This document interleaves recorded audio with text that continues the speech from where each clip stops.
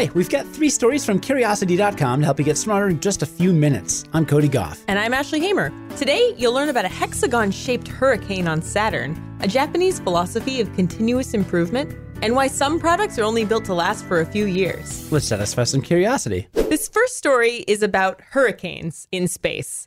And because we're talking about hurricanes, I wanted to give a quick shout out to all of our listeners on the East Coast of the United States to say that we hope you stay safe during Hurricane Florence. We just hope that you're all okay. Yeah, we hope that you stay safe, and we hope that this podcast keeps you a little bit entertained during a bit of a bad weather season. Yeah, let's hope it all blows over quickly.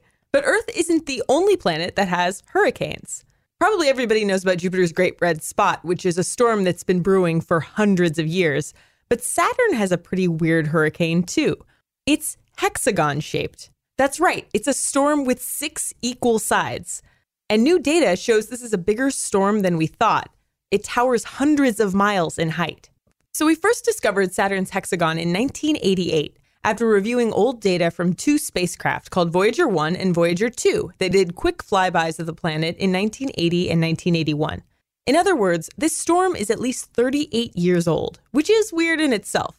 Sending spacecraft to Saturn is a kind of long and expensive process, so we couldn't confirm the hexagon really existed until the Cassini mission arrived there in 2004. Cassini stuck around Saturn for 13 years and flew over the storm several times. So what did we learn? Well, the hexagon, which includes a storm at its center, is about 20,000 miles wide. That could fit 2 Earth-sized planets inside and still have plenty of width to spare.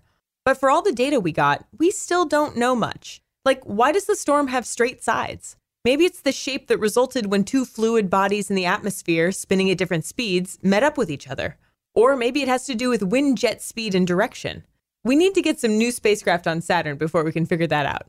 Scientists originally thought the hexagon was buried down in the lower atmosphere, but the new study shows the storm actually extends 180 miles above the troposphere, reaching up into the stratosphere. Here's where things get interesting. The data is based on information that flowed from Cassini during its entire mission, but Cassini could only get a really good look at the hexagon in the stratosphere starting in 2014. That's because some of its infrared or heat-seeking instruments couldn't see the stratosphere during the northern winter when the temperatures were low. As the North warmed up, the hexagon started to show up in infrared wavelengths. Seeing the same shape at a higher altitude completely floored the scientists working on this project. And the Great Hexagon mystery continues. Of course, as soon as we get some new answers, we'll let you know. Keep an eye on Curiosity for all your mysterious hexagon-shaped storm science needs. We're all about self-improvement on this podcast, and today is no exception. Today we've got a story on a philosophy that's helped the Japanese car industry stay on top. And you can use it too, starting today. I feel like I saw something on Twitter from you that may or may not have been an indirect reference to this. Oh, what? @SmashlyHamer on Twitter said, quote, "The key to so much in life is just doing the boring thing. Don't do that fad diet, just eat less crap. Don't do an intense fitness regimen, just exercise regularly. Don't buy expensive face serums, just sleep more. Long-term boring changes are greater than short-term bursts of motivation," end quote. Wow, that person sounds pretty smart. Was that not in reference to this story? No, that was just something I thought of this morning. Wow. Yeah. You are a philosopher. Well, I guess I am.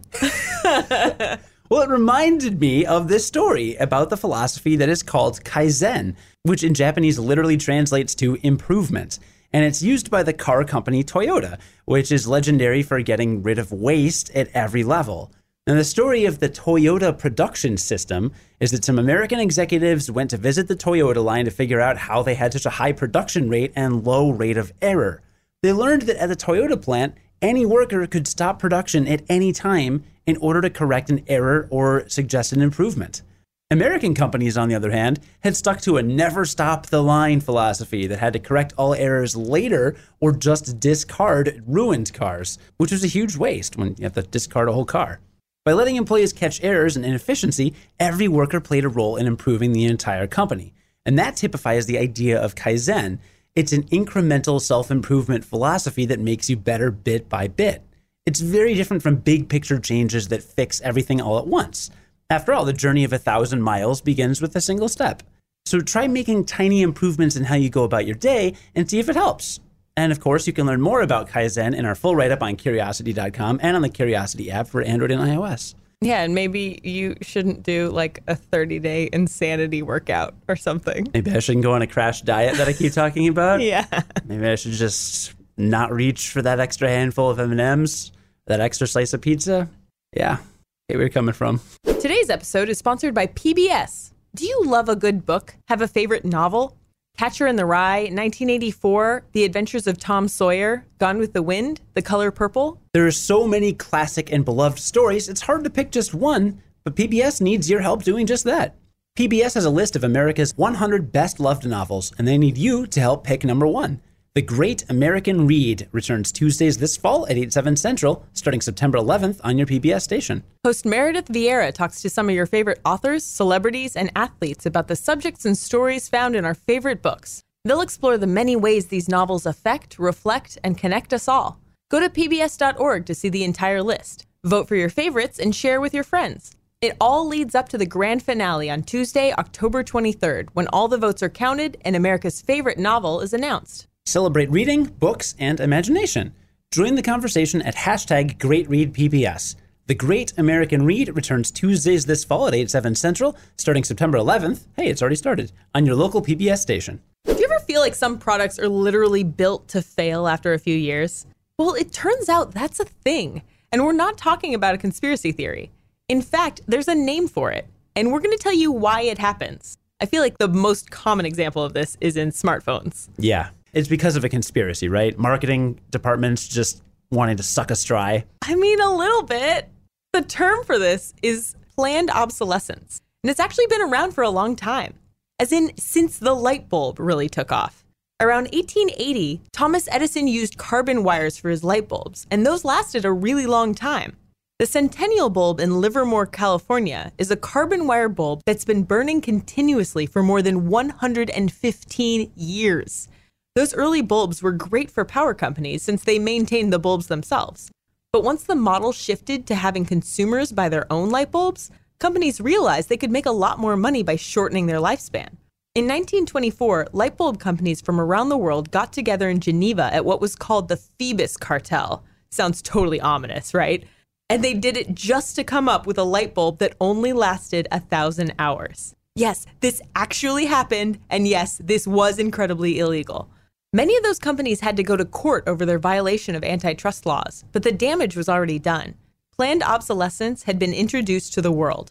Soon, it popped up everywhere, from the clothing industry using less durable materials to the automotive industry introducing model years. Now, there is a silver lining to all this, and that's that planned obsolescence does make things less expensive for consumers. A car that lasts 50 years isn't worth much to you if you can't afford to buy it, after all.